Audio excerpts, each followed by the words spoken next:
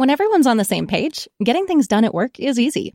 Make a bigger impact at work with Grammarly. Grammarly is your secure AI writing partner that allows your team to make their point and move faster. You can even save time by going from spending hours editing drafts to just seconds. Join the 96% of Grammarly users that say it helps them craft more impactful writing. Sign up and download Grammarly for free at grammarly.com/podcast. That's grammarly.com/podcast.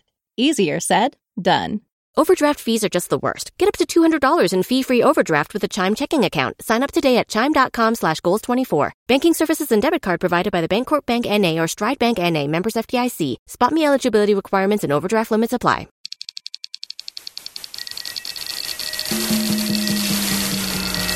You're listening to Castrol CarCast on Podcast One. Hey guys, welcome to CarCast. We've got an exciting show. We're going to talk about Goldberg's visit to SpeedKore, some ideas for his new projects, and I want to get your thoughts. Should I get a Gen 1 Ford Lightning, which is a truck that I love? Before we get started, I'll tell you about Continental. If you think of all the weird things that you find in cars, and I'm not just talking about French fries or melted crayons, I'm talking about live snakes, bizarre trinkets, stuff that really makes you wonder about, folks.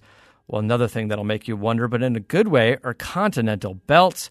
I bet you didn't know that they're OE in millions of Chrysler, Dodge, Ford, BMW, VW, and GM vehicles.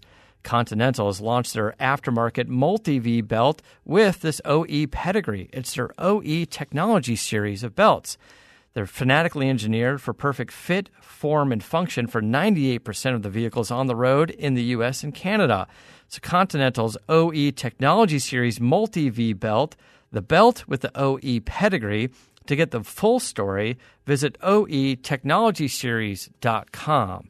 And of course, CarCast is brought to you by Dodge. It's Dodge Performance Days, where we celebrate speed, power, and performance, and that new car smell gets replaced by the scent of burnt rubber with the Dodge Charger and its available best-in-class 485 horsepower. All right, let's get started.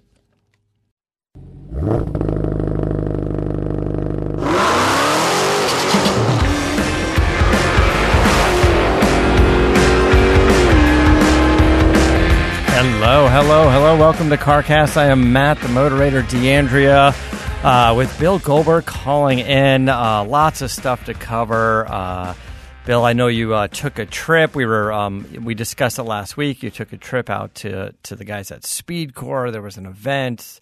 You sat down with them, put a game plan together on a car, which maybe turned into 2 cars or 3 cars now. So we'll get into that a little bit as well. And some interesting stuff. I've got a truck project I want to run by you guys, and a couple of other things that should be interesting. But first, let me tell you a little bit about Dodge.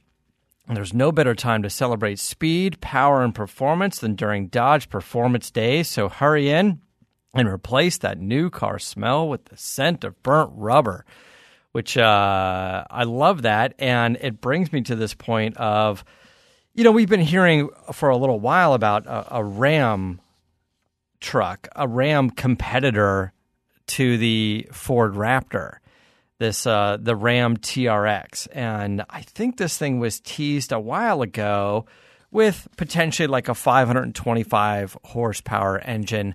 I don't know if that meant supercharged or not. That probably sounds like a hopped up version of their naturally aspirated Hemi engine. But I guess there was some testing going on in Michigan in the sand dunes up there, and they had a bunch of these trucks out there, sort of camouflaged up, all in black or something. And they had a handful of these out there, along with a Raptor. And I guess they were just kind of doing some comparison testing, but there were some other people out there riding ATVs and pickup trucks and stuff, and they posted a video of it. And the video is kind of long, but they shot a video, and you can kind of start to pick up on some of the details, just sound and whatnot from these Ram TRXs. And there's a lot of supercharger whine going on there. So now it's starting to think. I was just going to ask you if you could differentiate that between the others. Yeah, it's that, and I could swear I keep hearing like one of the ATVs, like a 4-stroke ATV, kind of dominating the sound, but you kind of have to pick apart that video, and you can hear some of that supercharger whine.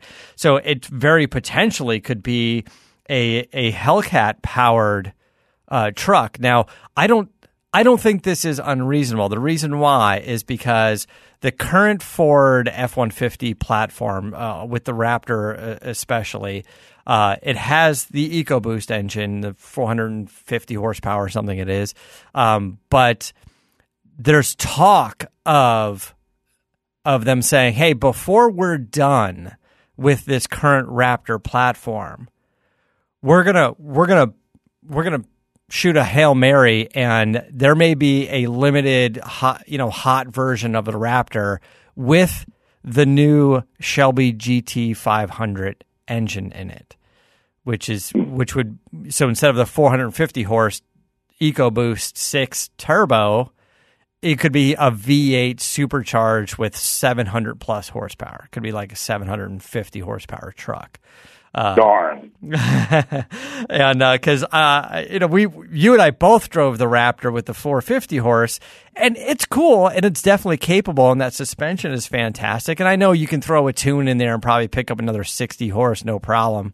And some exhaust or something, and it would even make it even better. But man, a 300 horsepower bump with a V8, but that sound though that you'd get from it, so it could be kind of interesting. So I don't know, like what's your thoughts? What do you think? Do you think Ram needs a 700 horsepower pickup truck to compete with the Raptor?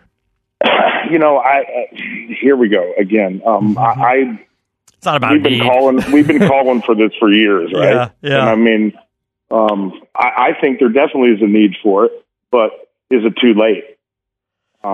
I guess it's never too late, but I think they could have capitalized big time on it if it was out a number of years ago. But hey, better late than never. I think it's a great idea. I think it's an idea that has been thought about before, because yours truly is putting a Hellcat engine in one of his trucks. Yeah. So, I'm very excited about it. Hey, anytime you stuff that motor in anything, I'm gonna want to drive it. You're gonna want to drive it. I think it's a different sector of people that they can bring in that they may not have had in the beginning as quote unquote muscle car guys that fall into that category. But I don't think it's beyond the scope of reality. It's interesting because I think the Raptor does pretty well. It certainly gets a lot of press. People seem to really love them. They must be selling it well enough to do 2 generations of it. The V8 and the EcoBoost. But there's a couple of aftermarket companies that try to do like Silverado versions. Even our buddy Ken Lingenfelter had kind of an aggressive looking off-roady Silverado, and just maybe when the aftermarket gets a hold of it, it's a little too expensive. I don't know how well his trucks sold, but maybe it was fine. Maybe he only needed to sell 50 of them to kind of make a point and make a business case out of it. But I don't know. I think there's such a division between sort of the Ford guys and the Chevy guys and the Ram guys that there's enough Ram guys saying we want a Raptor competitor, but we wouldn't dare touch a Raptor, But my point is, again, is it too late? I mean, did you not answer the call in time enough? I mean, I think that I don't know. I mean, if I would like say, I said, better late than never. I mean, it's not like I'm not going to want one, but still, it might have soured a couple people in that. There's such a force in the automotive world, and they didn't have a competitor for the Raptor for a number of years, and we still don't know 100% if they're going to have one out. So, all this anticipation is great, but man, give us the product. Yeah, I guess my thought on it is this: if the TRX came out with a 525 horsepower engine, I think it's not going to work. Fail. it wouldn't be nearly as attractive to anybody. No way. No, and I think stepping up to a Hellcat engine with the supercharger is the way to go, and probably the only way to go. In my opinion, that's the only way to go on this. Is all the hype around this brand right now, and for good reason, is around these engines, and there are so many variations on this engine that I don't know how long this is going to last for them. Maybe they're going to switch to turbos at some point or something more fuel efficient or whatever. But for now, they need to run with this. If they build this truck, I think it needs to be 700 plus horsepower. I know they were thinking, hey, Raptor's 450 horse, we can go 525, we can crush it. But even just the mention of Ford doing the GT500 engine in there is a game changer, and then that's a total fail. You can't have next year's auto show and Ram's like, here it is, the TRX we've been teasing for years, 525 horsepower, and then 2 booths over, Ford's like, we've already been doing it for years. We already know the suspension works. We know how to dial it in, and we made 750 horsepower. So you'd have to go Hellcat engine. But anyway, that's my thought on it. Is go Hellcat, go Demon. Hey, just put a Elephant in there. Yeah, put the Elephant in there. I see. The thing about the Elephant is, I wonder if they did a production version, like a version in a production car, if it would pass the emissions and all that stuff, and then you could have a big gas guzzler tax and other things like I get it's basically the same engine. They just keep putting a bigger blower on it, but it is and it's not. I mean, there's some internal parts that are different, but for the most part, yeah. Anyway, it's kind of interesting. I kind of like that Ram is teasing this. They're out there. These guys look like they were having a little bit of fun in the dunes and the sand dunes up there, and it looks like it's gonna happen. I don't know the rest of the specs on it, but it's kind of interesting. But anyway, tell me about SpeedKore. What happened out there? You went out there and you were talking to them about a couple of the cars. You've got the wide body Challenger. That was the skinny tire car. You guys made the wide body, the carbon fiber. We talked about quite a bit. Added some horsepower with the boosted the supercharger and stuff, and then you said that was probably going to go back and get the roll cage in it, and then you're going to send the Charger. You had the skinny tire Charger that was going to go for a big horsepower upgrade and maybe a wide body conversion as well. And then you said maybe they were going to do an all-wheel drive. Like, it was being discussed. We didn't know if it was a Mopar parts or some of their parts or a combination of both, but you went out, you had a meeting with them. Dude, tell me what happened. How'd it go? First and foremost, let me tell you that one of the caveats for this automotive craze is working with great people. Mm-hmm. I mean, every once in a while you're going to run into a group that rubs you the wrong way. But for the most part, we all have the like mind that this is a passion, and it's competitive, from brand to brand, and from shop to shop. But at the end of the day, we can all be friends and go out and burn some tires and have some fun. Yeah. To be associated with these guys at SpeedKore, man, I am honored and privileged to be kind of like one of the little ambassadors for them, mm-hmm. Because their operation is tip top, man. I mean, the technology that they're running at their shop and across the street from their shop, the ability to get stuff done on a very creative level to today's standards using today's machinery is, I don't see it duplicated in any other shop of that size. So these guys are using CAD software to design parts. They're 3D printing to prototype parts, and then they're using billet and CNC machines to manufacture parts, and that's just on the aluminum side. Then they're also prototyping carbon fiber. Do they have a giant autoclave? Is there a giant oven there? How do they? Maybe. There might be, yes. There's quite possible that was a big yes. Yeah. It was bitching, man. I mean, it was a futuristic shop. I mean, it was a blend. between the muscle car passion that we all know and today's technology. And it's cool because they're just taking it to another level. Yeah. You can tell by their products, and you can tell by, Jesus Christ, what they pump out. I mean, those cars for Fast and Furious, you know, the Evolution, the other that Tantrum, the twin turbo all carbon fiber Demon. I mean, they're setting the bar pretty damn high. I mean, they've got the world record. We're going to try to get the world record in a 4-door when the Charger gets done. Because hold on a second, we're twin turboing the Charger. Yeah. It's going to be bitching, man. Now, are you going to compound boost it? Are you going to keep the supercharger and put turbos, or are you going to remove the supercharger?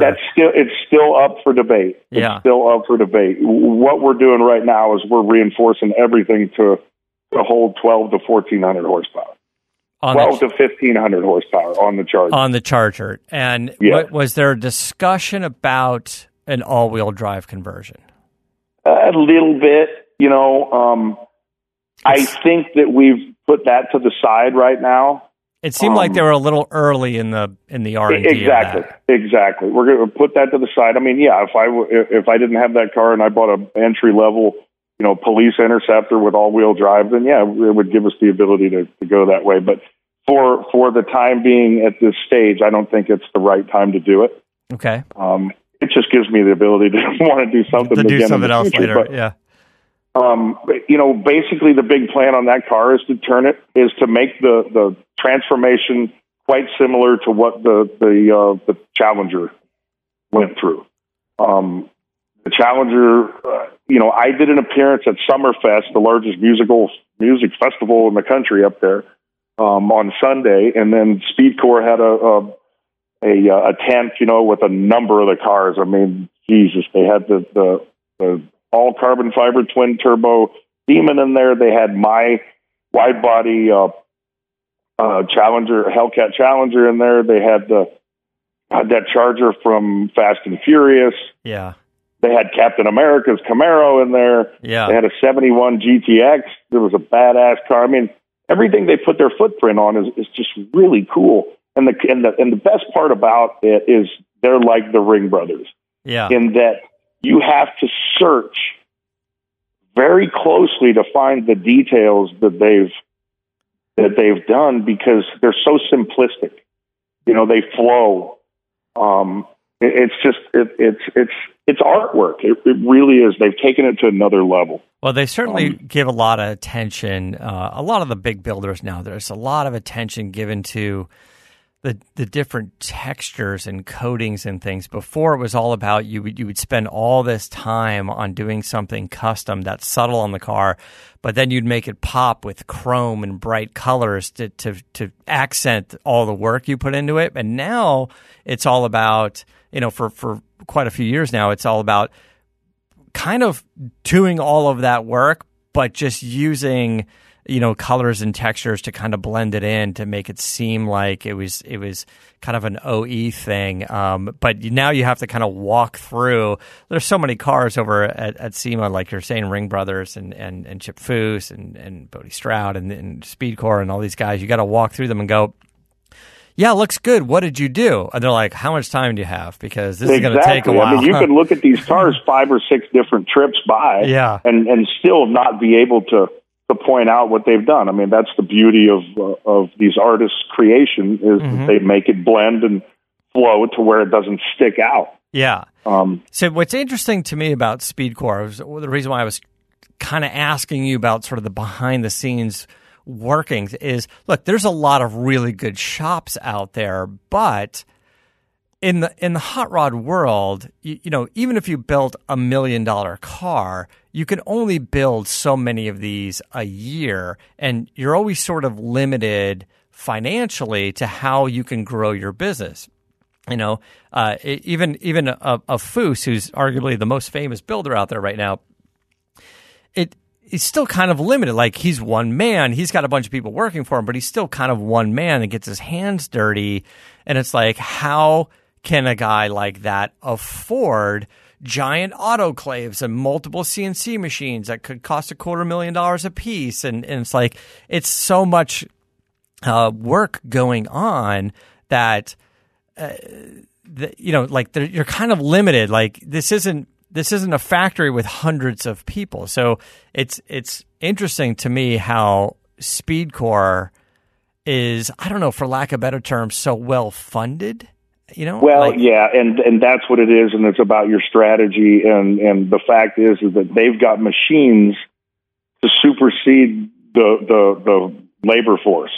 They've got the ability to manufacture parts, with one or two guys there with the machinery that basically does it all.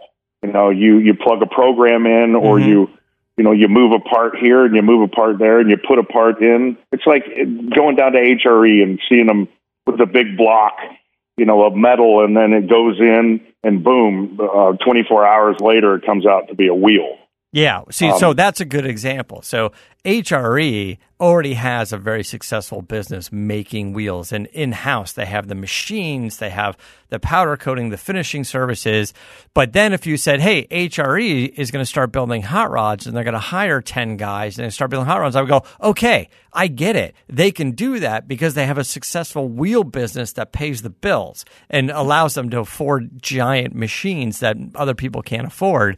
So SpeedKore must be making a lot of other parts, either white label for other people or selling a bunch of their own parts. There has to be sort of another business. Look, you and I love drag racing. In the drag racing world, like you look at like Colettas, they're out there, they're racing again and again and again. Jegs, the Jegs team, they're out there and they're racing, but they have a huge mail order business. One's got to support the other. Yeah. There's no question. I mean, when you've got a guy, if you're the initial guy that wants to come in and pay for the molds for the new wide body Challenger or the new wide body Charger or whatever like that. Mm-hmm. I mean, that initial cost is going to go right through the roof, but they've got the ability and clientele to be able to present that package, and someone will take it and buy it to be that first guy.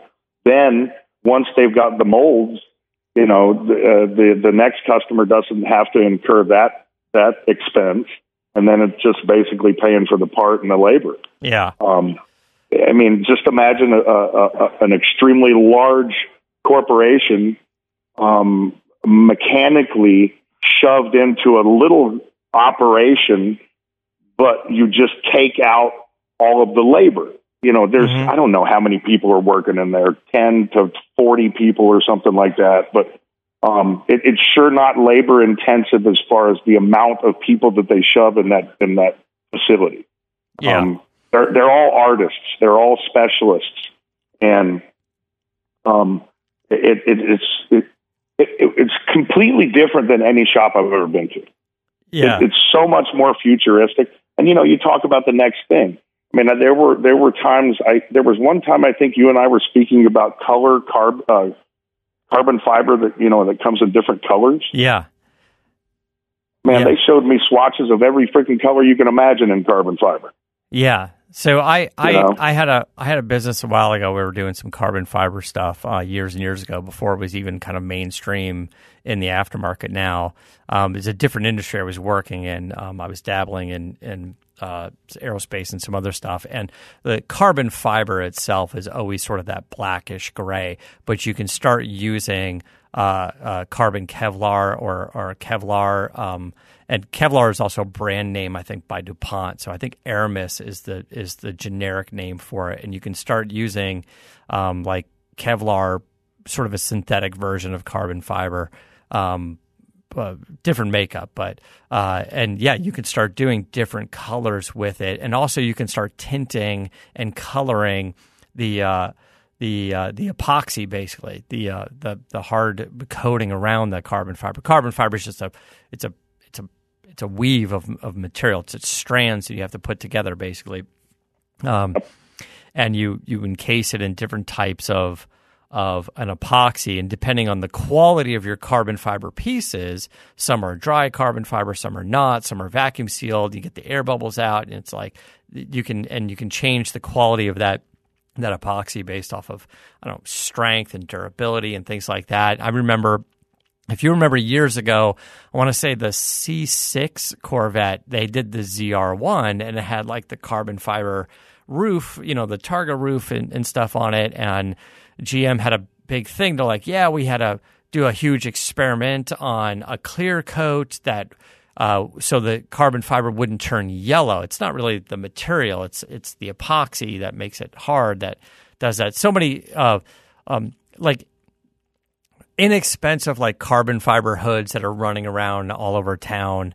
You see them, they start to turn yellow and stuff. And it's, because of that sun damage happening to it. But now there's been so much more advances with UV protectant and different types of clear coats and different epoxies and stuff. So yeah, anyway, you can color those things and stuff all the time. You can.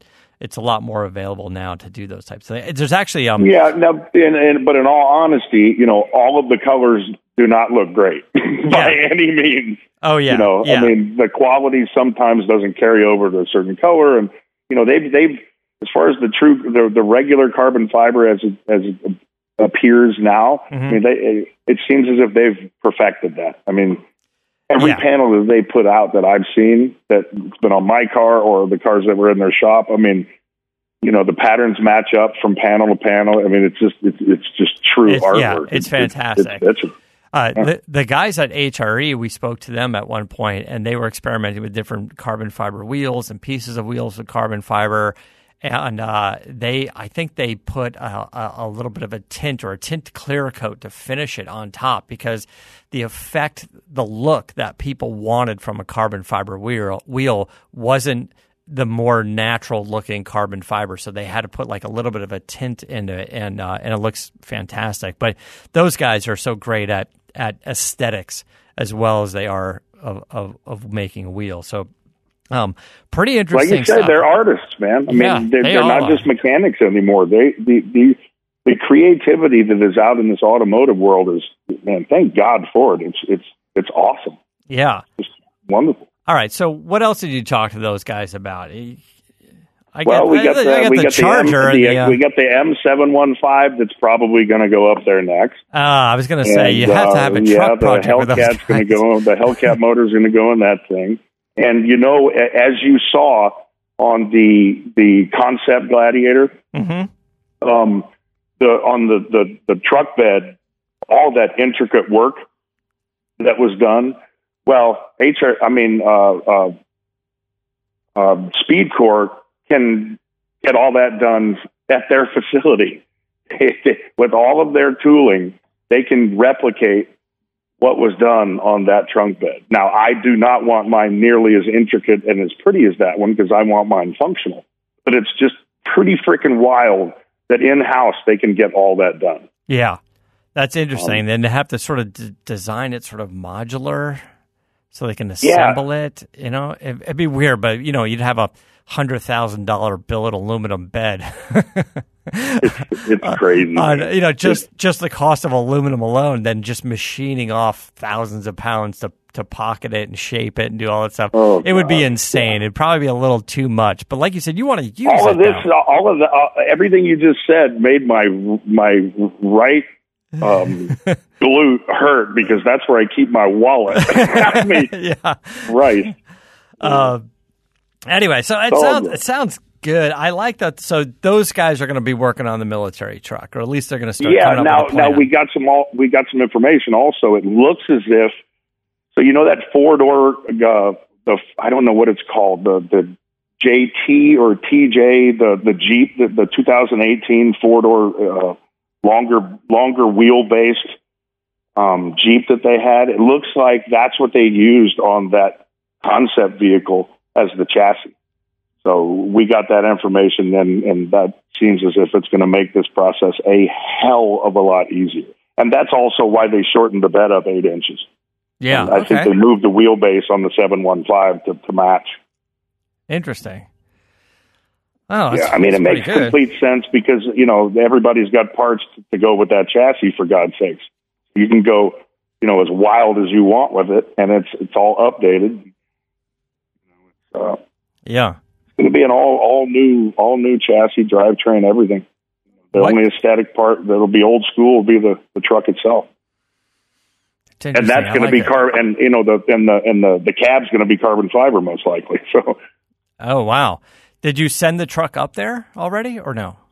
No. The Charger's on the way there. The Challenger is there, and the truck will be picked up here pretty soon. I don't want to overstay my welcome at SpeedKore, so I think I may have to get one done before I send the truck up there. I don't know. Well, the Challenger's going up for the roll cage, and I don't know if it's getting some other things as well. But Whipple. Oh yeah, you guys are doing the Whipple. So, but that's not a huge project for them. They've done that before, and they've done the roll cage already once. So that can be a little bit quicker turnaround for them. Oh yeah, the Charger's going to be long. It's going to be a while, you know, because we're gonna do the carbon fiber transformation that we did on the Challenger on the Charger. Yeah. And the turbos are going to be, it's going to be it might be a little fitment issue. It's going to take a little while, but it is what it is, and all right, well, that's good. Good things come to those who wait. So, yeah, and they haven't fabricated a cage for that Charger yet, so mine may be the first one. Yeah, so a 4-door cage. You're going to have to do sort of taxi style, like autocross taxi style kind of roll cage. You have to come up with something for that. It'll be kind of fun. It's going to be interesting. It's going to be interesting. All right, I've got another truck question for you guys in a minute. But first, let me tell you a little bit about Geico. Everybody's got a to-do list. You drop off your dry cleaning, you pick up some milk. Now you can save hundreds of dollars on car insurance, and you don't have to drop off or pick up anything. You just go to geico.com, and in 15 minutes, you could be saving 15% or more on car insurance. So if you want some extra money in your pocket, this is the most rewarding to-do you can do today. Check out geico.com. I woke up over the weekend, and for some reason, I woke up going, hey, I think I want a Ford Lightning, a Gen 1 Ford. Why Gen 1? You know what it is? So the Gen 2, I love the engine and it's supercharged and whatnot, but it's so kind of roundish and kind of puffy and step side and the whole thing. And there was something Gen 1 where it's kind of boxy style that I just thought was kind of neat. Like I don't know, it just felt more trucked to me. So here's the thing is I also love like a GMC Cyclone and the Typhoon. But but Ford's answer to that was, hey, those are cool little trucks, but they don't really, you can't tow anything and you can barely put anything in the back. So Ford said, we're going to do a Lightning. And when the Lightning came out, it pulled like 0.88 Gs in the turns, and it was 0 to 60 in like 7.5 seconds. By the way, I can't say for sure, but I think a Raptor today is still like 7.5 seconds, 0 to 60. Different animal for sure, and off-road and the big suspension, the heavy tires and stuff. But I don't know, the Lightning seemed kind of cool. And then for me, so what I did is I put it out there on Twitter and Instagram and Facebook, and I said, hey guys, should I do it or not? Let me know. You guys vote. Should I do it or not? And a lot of guys hit me up and they go, why get a Lightning? You can get an F-150 and you can do it however you want. Here's the other portion of it is SVT, the special vehicle team at Ford in 93, they came out with the 93 Cobra and the 93 Gen 1 Lightning. So I kind of like the idea of having an SVT truck to go with my SVT Cobra. And, so that's where that came from. And I like the idea of it having that VIN number. So I know there's a cool F-150 you can make or whatever, but I want that VIN number, even though if I modify the truck, because that's what we do here. My Cobra's got tons of hours and tons of money into it, but I've got an original, I've got the original GT40 heads. I got the VIN number. It's like, it's been modified, but it's all done somewhat period correct. So I kind of like the idea of this. And I know everybody online is giving me shit. Why don't you finish one project before the next project? Because that's not what we do here. Yeah, that's impossible.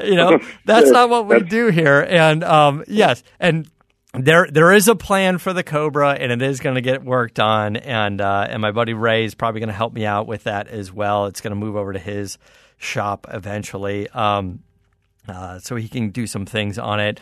And yeah, an SVT Lightning can tow a 93 Cobra. That can happen. I was just going to say, because initially when the Raptors came out, if you towed, it would void the warranty, right? Oh, I don't. Maybe. Yeah. So you couldn't tow. You couldn't tow with them. That's why I initially didn't want one. I was going to buy one for Wanda. Yeah, and they were interesting. It's interesting to know that from the onset you could tow in that Gen 1 Lightning. You can. Now, don't quote me on these specs, but I think like the payload was like 700 or 750 pounds in the bed, and the towing capacity is like 5,000. It's enough to put a car in a trailer and drag it around town. I mean, I wouldn't go across one the of country. your cars. Yeah, one of my cars. Like a 3,200-pound Cobra or 3,300-pound Cobra in a trailer. Yeah, I can tow that around, and it's fine. And keep in mind that there are some similarities. So the Cobra has a 302. Iron block, iron heads 302, and the Lightning is a 351.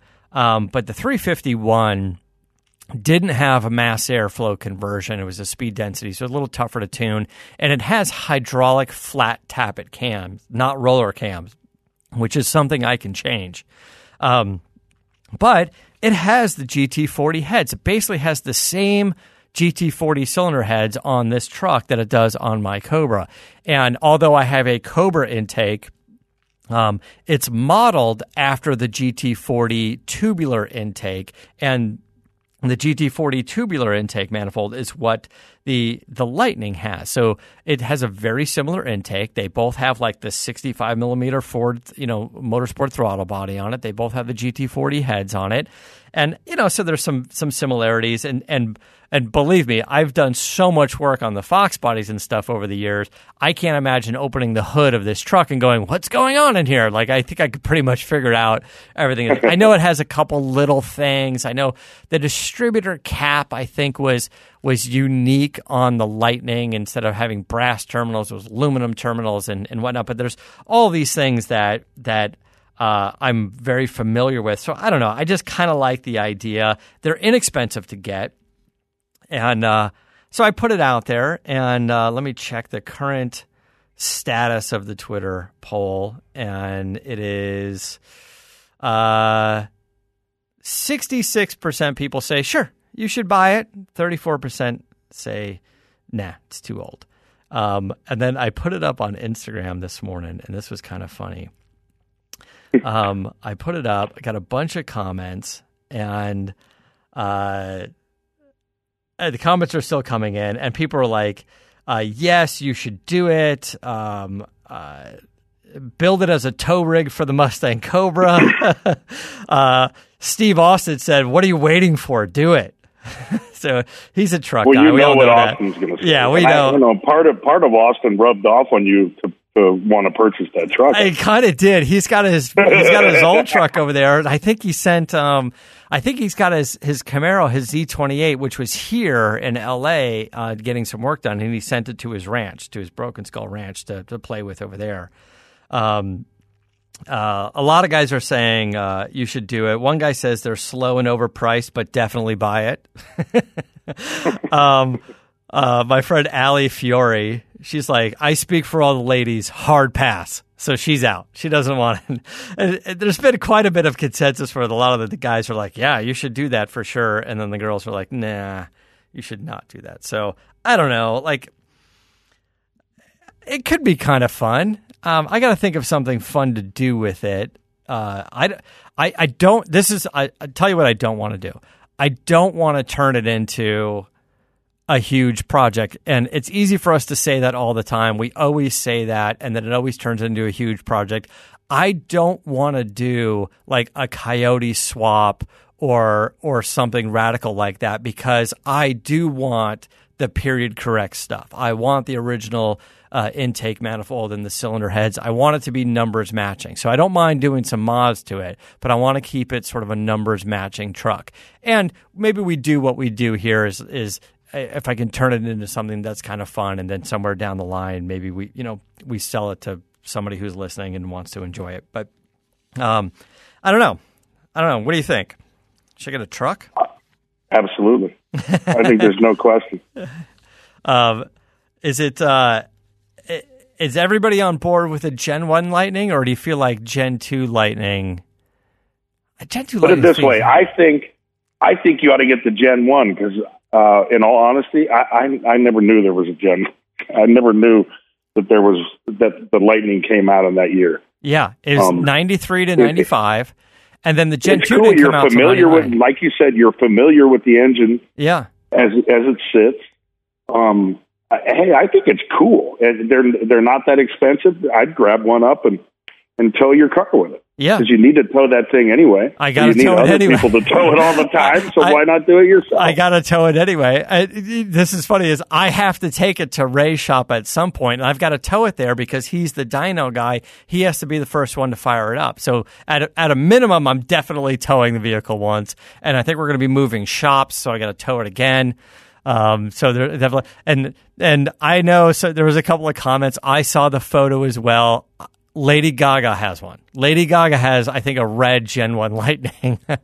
and all of a sudden, I'm like a fan now. Like, I'm like, if that's what she's driving, like if she has that, and because I don't know how she comes up with that truck. Nobody over at like Symbolic or whatever, or Auto Gallery goes, hey, Lady Gaga, you know what you need? Forget the Bugattis and Ferraris that we sell. You need a Gen 1 Lightning for $15,000. There's no way that happens. She has to have some sort of history or connection, or wherever she grew up in New York or Jersey or whatever, she must have been like familiar with them, or like just like her age. Maybe she was just like in school at the time, or dad had one, or dated a guy at the time. Like there's got to be some emotional connection to it that I want to hear that story. Like, I want to know why she has a Gen 1 Lightning. I love the fact that she does, but I want to know what the story is. It wasn't because she was walking through a dealer lot and said, hey, look at this bright red square-bodied Ford truck with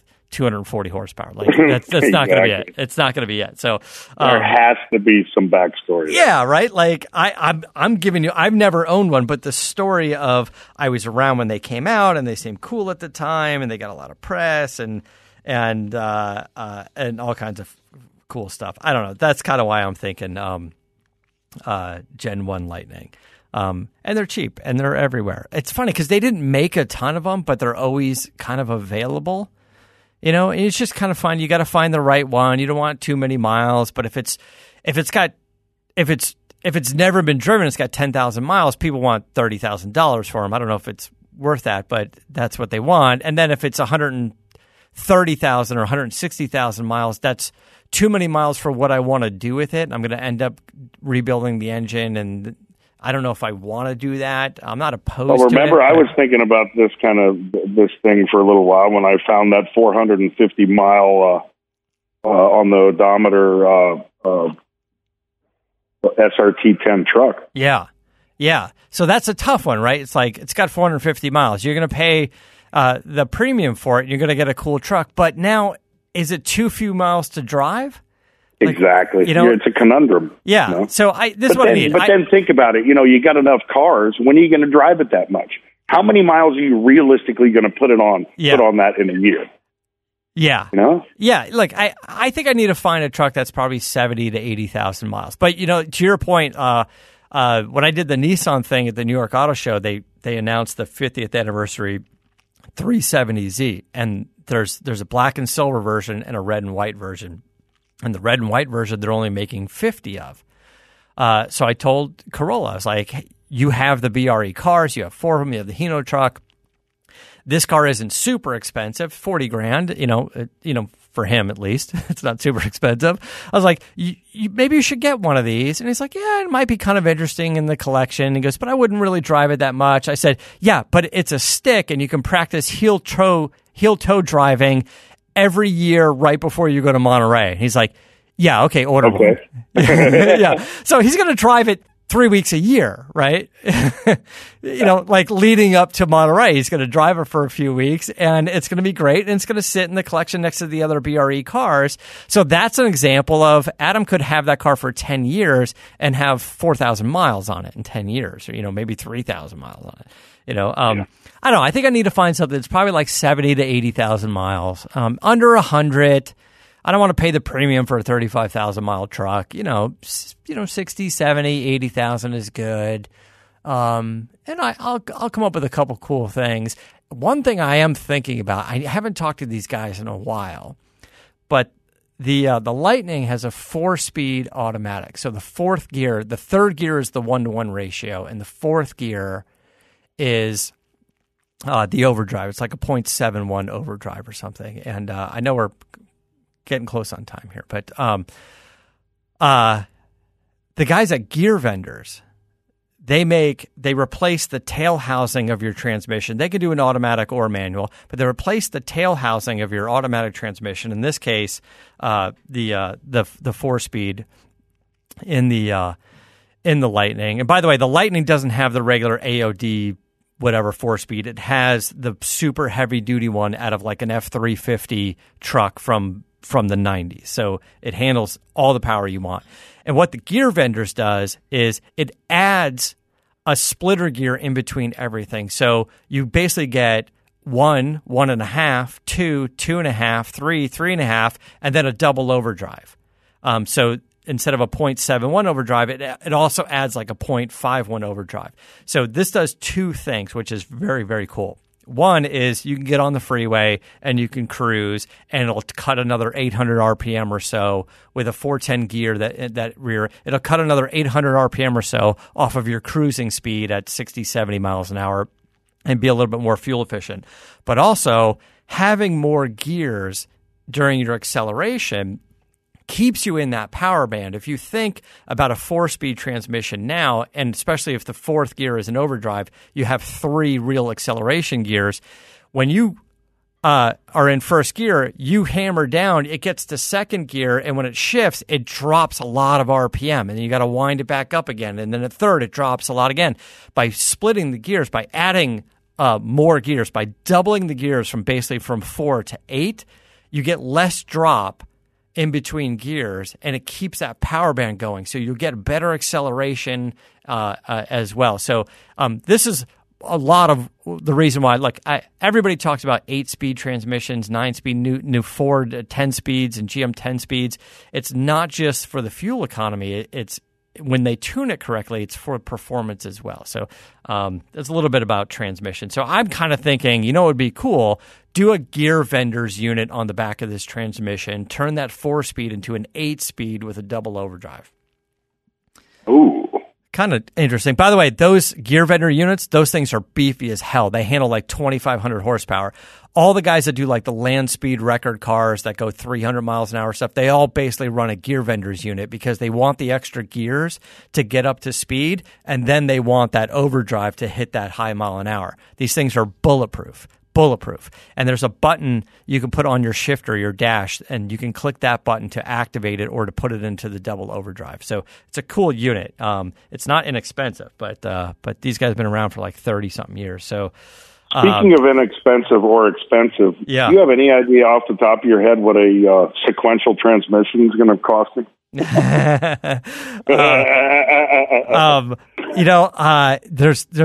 a pretty big variation in between that, but I would say, I can't say for sure, but whatever you're spending on a pretty good, let's say 6-speed manual conversion, it would probably be double.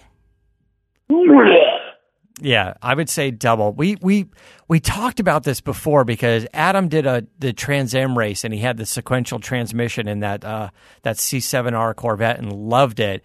And he's like, how do I put these in one of my vintage cars and kind of hide it? And he said, well, we could do it on one of the cars if you want. And then I think we ran some numbers, and he's like, I don't know if it's $8,000 or $10,000 for a transmission. But when I went to Kurt Busch's place, when I was in Mooresville a little while ago, he had an old Cuda that had one in it. And I asked the guys, and God, my jaw almost hit the floor when they told me the price of the damn thing. Yeah, and theirs is probably a very expensive racy version. I can't say for sure, but I would probably guess somewhere it could range anywhere from maybe 8 to 20. Now, quite obviously, that's going to be something you can't drive every day. You know? But I'll tell you what. So Adam got into it. That being the case, I don't think it's going to be an option for my Charger. Yeah, maybe not. There's probably some street version. That's what you got to do the research on, is who's running like a street version that makes sense. But I'll tell you, Adam's been running these vintage cars for years. He got into that car with the sequential transmission, and he just was raving about it. Now, that was on the racetrack. He's like, that thing was so cool, so much fun. And his sequential in that car was not a paddle shifter one. It had the shifter, and he was just banging it up and down. Yeah, it was kind of badass. But anyway, we had some more stuff. We're gonna run out of time here. But guys, check out the gaming app that we talked about before. Go to Make Model, search Make Model on the App Store, and you can play this. You can play this game. It shows you all these pieces of cars, and you kind of guess in speed rounds which cars they are. And Goldberg, I think you've got a bunch of your cars in there. Yeah, we just downloaded them. Another cool thing for the players is that once you get to a certain point or a certain level, you can start downloading your personal car, and it could possibly show up in the app. I just posted something on Instagram that had a shot of six shots of cars. They're all mine. Mm-hmm. Mostly Mopar, one Ford in there, but it's really neat. It's such a simplistic game, but if you it's going to draw more people in if you can have a say in the visual aspect of the game by putting and downloading your own photos in there, and it's going to make people play more. To see their photo pop up. We're going to be doing a challenge. We're going to be, I'll be challenging you probably next week on here. Yeah, and then we'll get Austin involved and Finnegan and, everybody out there. I'd like to do a challenge with Leno, but it's just it's just a fun little game. It's something that we've done, I've done for 45 years, whether it was with my dad or my brothers or now my son in the just car. Driving around. Identify cars going down the road. It's that. It's really cool. It's kind of like Simon Says for cars. First of all, if you get Steve Austin, I'm going to crush him. I will crush Austin. Oh, no question. We'll kill him. So follow Goldberg's Garage on Instagram because he's going to be doing kind of a fun promo. You guys can play the game, and when you see his cars, you grab some screenshots and a number of people, maybe 50 or so people, will get autographed photos. We're working out the details for that, but all the rules and how to play that will show up on Instagram. So do this. Follow Goldberg's Garage on Instagram and follow at Play Make Model on Instagram. Play Make Model, all one word, on Instagram, and you guys can participate in that as well. So learn about cars. Yeah, it's fun.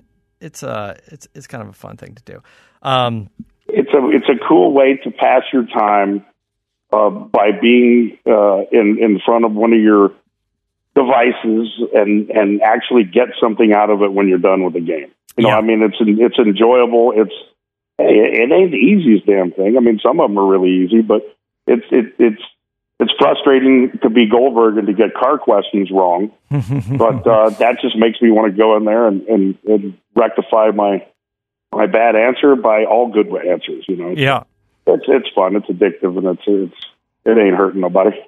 Cool. All right, guys, check that out. Of course, you can check us out at carcastshow.com. You can follow me at Moderator on all the social media and go up there, and it's going to be up there for a while. Hit me up on Facebook, Twitter, Instagram, and vote on the Gen 1 Lightning. Should I do it? If you got some cool ideas, share them. I love reading all the comments, so check that out. Of course, you got Goldberg and Goldberg Garage on Twitter, and Goldberg95, Goldberg's Garage on Instagram. Events coming up. I believe it's August 30th. Adam and I have there's a car show in Portland at this car museum. Tickets are available, and then you can hang out and watch us do CarCast live. Adam and I doing it live, and our guest is Mario Andretti. So I'm excited about that. That's in Portland. I believe it's a Friday, August 30th. And then our big CarCast event is going to be the weekend after SEMA, or the last weekend of SEMA. We're going to do a Friday night screening of the Shelby dock and a meet and greet, and then we're going to hit Speed Vegas, and there's going to be cars you guys can rent and race around, Ferraris and Corvettes and Roush Mustangs and stuff. And we do car show event is there as well. So we're going to wrap things up. I see guys lining up outside to get into the studio. Thanks, Bill, of course, as always. And until next time, keep the air and the spare in the bag and the wheel. Oh, see you soon. For the latest updates and call-in times, follow the show on Facebook, Twitter, and Instagram at CarCast Show. If you'd like to write in, fill out the form on CarCastShow.com. And don't forget to give us a nice rating on iTunes. CarCast is a Corolla Digital production and is produced by Chris Loxamana. For more information, visit CarCastShow.com.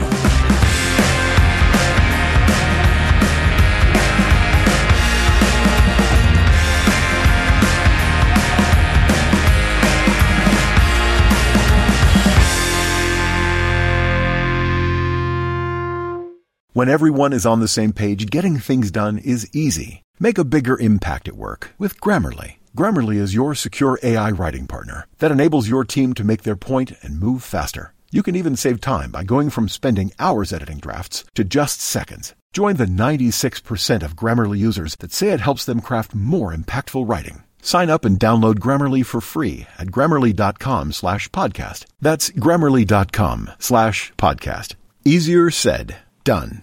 Overdraft fees are just the worst. Get up to $200 in fee-free overdraft with a Chime checking account. Sign up today at Chime.com/Goals24. Banking services and debit card provided by the Bancorp Bank N.A. or Stride Bank N.A. Members FDIC. SpotMe eligibility requirements and overdraft limits apply.